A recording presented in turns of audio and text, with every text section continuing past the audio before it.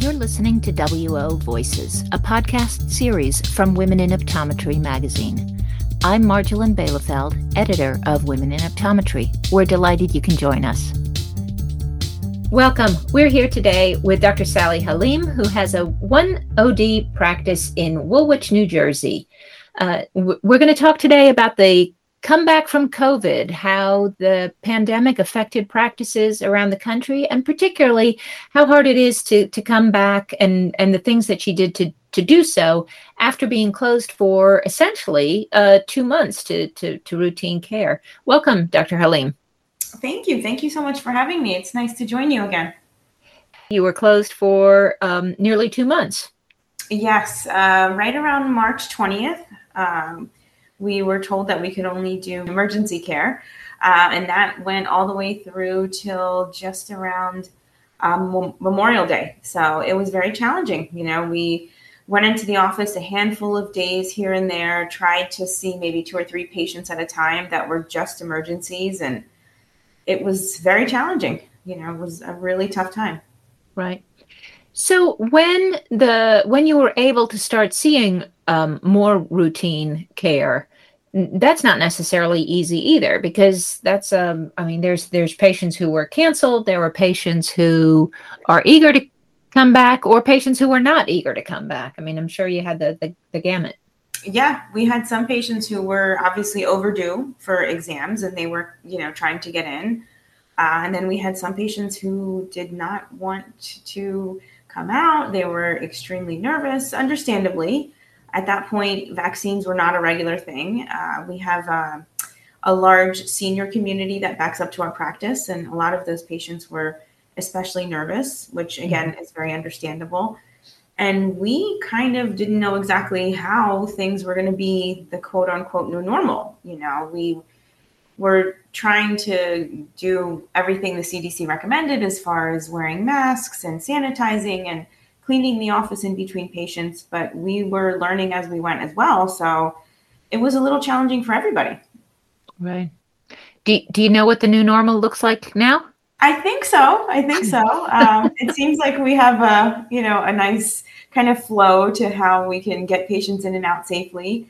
And I think, honestly, some of these measures might stay with us. I don't see masks going away for myself and maybe the opticians, since we're so close with the patients. I think a lot of the shields that we have on some of the equipment will probably be with us for the long haul. And I don't really see why that's a problem. We are interacting very closely with patients. And if it helps kind of keep everyone safe, even past COVID, I think those measures are probably pretty good to keep in place. Right. So the new normal isn't necessarily the 2019 normal. No.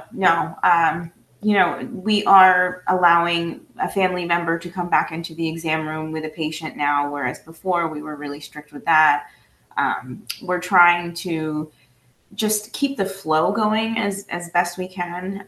We're still sanitizing frames and, sanitizing pens and sanitizing surfaces, which might be a little bit overkill at this point, but it does make our staff feel more comfortable, and it certainly makes the patients feel more comfortable. So, if it does continue, then I think it's all for the best.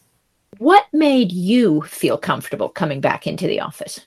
I think taking all of those measures, for sure. I felt much better knowing that, we were screening patients when they scheduled and, making sure that the people who were coming in were healthy.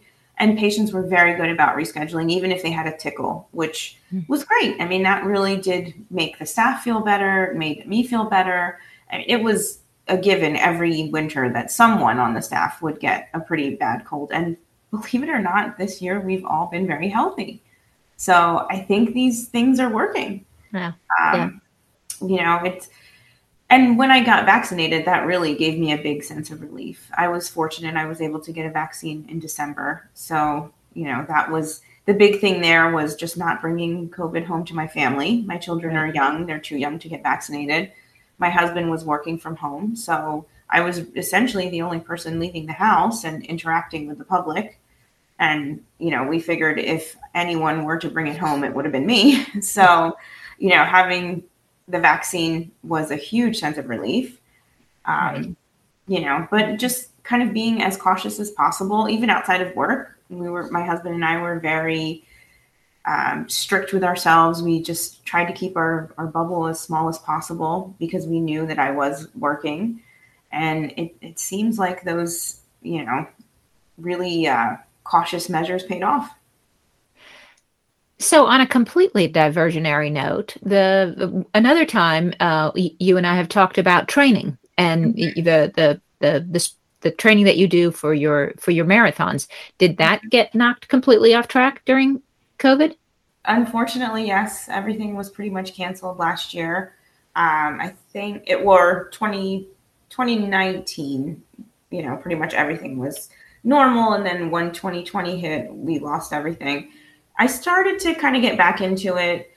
I believe the first race I did was in early 2021.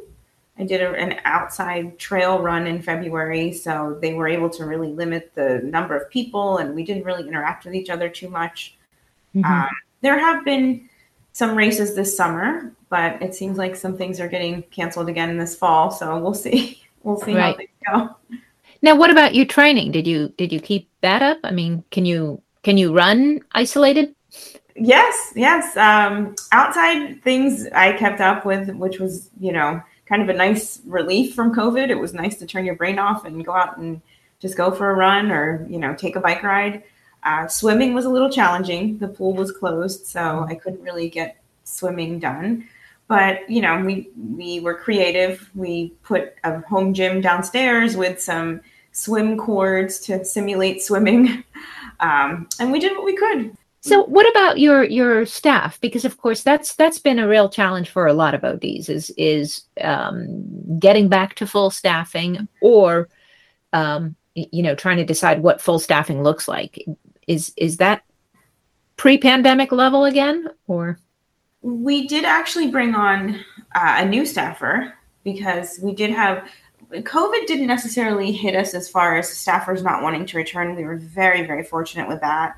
We had other issues, though. We had, unfortunately, one of our staffers had some family things going on, so she could not return to work immediately. She is now back in the office, but it was right in the height of COVID, so that was, a little tricky with the timing. We had a 10-year staffer retire. She became a grandmother and wanted to stay home and take care of her little grandbaby. So, we had some shuffling there. We have a flex staffer who is part-time, but she can kind of add some hours, and she's really kind of stepped up, her role in the office. So we've had a little bit of, shift, but we did have to bring on a new staffer, and we were very fortunate that we found someone who's capable. But for the most part, the meat and potatoes of the staff have all come back, and everyone is, firing on all cylinders. And I think in a lot of ways, everyone was happy to be back, just having that time off. And some of us had to homeschool our children. That was a challenge, of course. So, coming back to work was a nice change of pace there. But thankfully, it wasn't a huge hit for us. But I know it's been a real struggle for many, many of my colleagues. And I've spoken with a lot of them. It's very challenging. It's really tough to find good staffers and, staffers who, want to come in and feel comfortable coming in and really want to just kind of get back to work. So thankfully, that hasn't been a huge issue for us. But I know it is definitely a problem. I'm sure reassurance is a big part of having these protocols too. Yes, definitely. I think before we even opened back up for routine care, we had kind of one of these Zoom meetings with everyone and laid out a very specific plan. So everyone knew exactly what we were doing and how we wanted to come back safely and the measures that we were going to take and, how we were going to keep the staff safe, how we were going to keep the patients safe.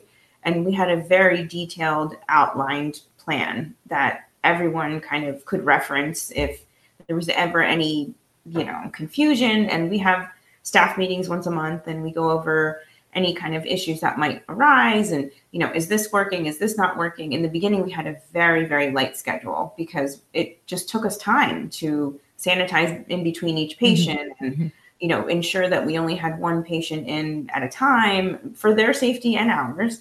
And then as things started to kind of ease up a little bit and more people became comfortable coming in and, we could maybe book a little bit more and, put one patient in an exam room, work up another and still not have them interact, but at least we could add a couple more patients to the schedule than we did in the very beginning when we were very kind of, skeleton staff situation with patients and everything. But we eased into it.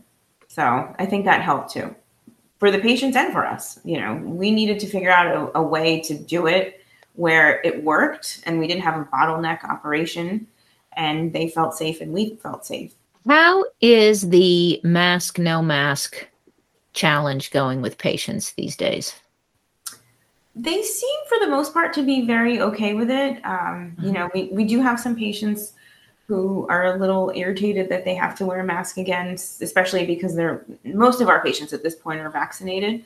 So, and understandably, it is frustrating if you're vaccinated that you have to go back to the same things that we had to do before being vaccinated. But for the most part, we don't really get too much pushback. Patients are aware that it's a medical facility and pretty much every doctor that they visit, they have to wear masks. So they don't necessarily give us trouble with it. Did you add any equipment, any changes to sort of the patient flow process, not just the volume controls, but the way that patients are seen or diagnosed or anything like that? We did. We completely pared down our reception area. We have maybe one or two chairs in the reception area now. And we still encourage patients to only come to their visits alone, just to avoid any kind of overflow of patients. We have shields in front of the phoropter. We have shields in front of the slit lamp. We have a big dispenser of hand sanitizer. The minute you walk in the door, you kind of have to walk around it. Opticians have a face shield on their pupillometer, okay. Which is kind of nice. Obviously everyone's wearing a mask. We're taking temperatures on patients. We're even checking our own temperatures when we come into the office every day, just to make sure. We have every type of hand sanitizer you can imagine, and it's all over the office. Right. So, but we did a lot of these things even pre-COVID. We were very good about wiping down the exam room equipment in between patients, in front of the patient. So they saw that. But now we're sanitizing pens. We're sanitizing the reception desk surface. We're sanitizing the keypad on the credit card machine. I mean, eventually we're going to move to, touchless payments. I think that's coming next month. So, a lot of these things were already in place, but it's more just managing the number of people in the office at once. I think that's been a big one for us. Did you use the time to sort of dream up new visions for the practice? We did some changes. I mean, nothing too crazy. Unfortunately, we had to raise fees minimally. I think we added just a small surcharge on all of the frames, maybe $5 or something like that. That seemed to kind of help a little bit. But we figured out a way to schedule a little bit more, just to make more sense of the schedule. If we had, let's say, a young patient and their parent, and they were both coming in for a checkup, we put them in one time slot rather than giving them two. They were coming in at the same time anyway. It really didn't make sense to have two appointment slots. And we see patients every half hour. So, if that's an entire hour that we would eat up the schedule, now we're doing it in a half hour, which works out fine because it takes much less time to work up a younger patient versus their parent. So a lot of times, we might even split them up and have a tech working up the parent, and then I'll start with the child and we can kind of flip flop. So that has seemed to really kind of make the flow a little bit better. Just figuring out ways to, with certain patients, we know, for example, if we have a patient that needs to come in with assistance, we'll try to put them in first thing in the morning rather than, have them be the last patient of the day, or even have them right before lunch, because we know after them we have an hour break. So if it takes a little longer to get that patient worked up, we're not really hindering the flow of the schedule. Mm-hmm. So those sorts of changes, just being smarter with how we plan the schedule. And was that something you decided, or was that something that you all talked about? How do you kind of brainstorm where the gaps are in efficiencies? I kind of came up with the idea and presented it to the staff and said, let's give this a try. And if it's not working, we can, modify it. And then at the next office meeting, we found that some things were working and some weren't. So, we had to shuffle things around. But I just saw that there were ways to make the schedule flow a little bit better. And we're at the point now where things are busy. I mean, the office is busy and we are really firing on all cylinders. And I don't necessarily think that patients are aware of how busy we are because we've made the flow work. Right. So thankfully they're not waiting too long, but we can easily be seeing 20 patients a day. And for a one doctor practice, that can be a pretty hectic schedule. It's great that you're back up to the patient volume, and it sounds like you created some efficiencies in the system too. It did teach us that. Yeah, COVID really did teach us that. And we did have, when we came back, we were coming back, May, June, July, not necessarily the busiest time of the year, but we had the backlog from March and April. So that kind of filled those slower months. And September is typically our slowest month. And we still had a little bit of that overflow going into September, and then the end of the year tends to pick up. So we, it kind of worked out. It really wasn't, but we did see a little bit of a dip in, I guess it was May of this year. Right. You weren't pre-appointing patients. Exactly. Yeah. Yeah. So it did kind of level out and catch up with us. Yeah. So what are you going to do to avoid that next May? So one thing that we did do that helped a little bit, we looked back on patients that were in the office 2 years ago. And a lot of patients think coming in every 2 years for an eye exam is the norm. So, we literally cold called people and said, hey, it's been 2 years. You probably missed because of COVID. Why don't you schedule your next exam? And we did get a handful of patients who did come in. And thankfully, our software system, too, does send out texts and emails on the anniversary date of their exam. So we got a lot of patients calling from that. We did up the advertising that we do a little bit. We really upped our social media presence. That seemed to, kind of draw patients in. So, we tried to just remind patients that we're still here. You can come in for an exam. And, we all have put our health on hold for almost 2 years now. So let's get back to prioritizing things like your vision, your teeth, your, blood work, your general physical. These things all need to be taken care of. So right.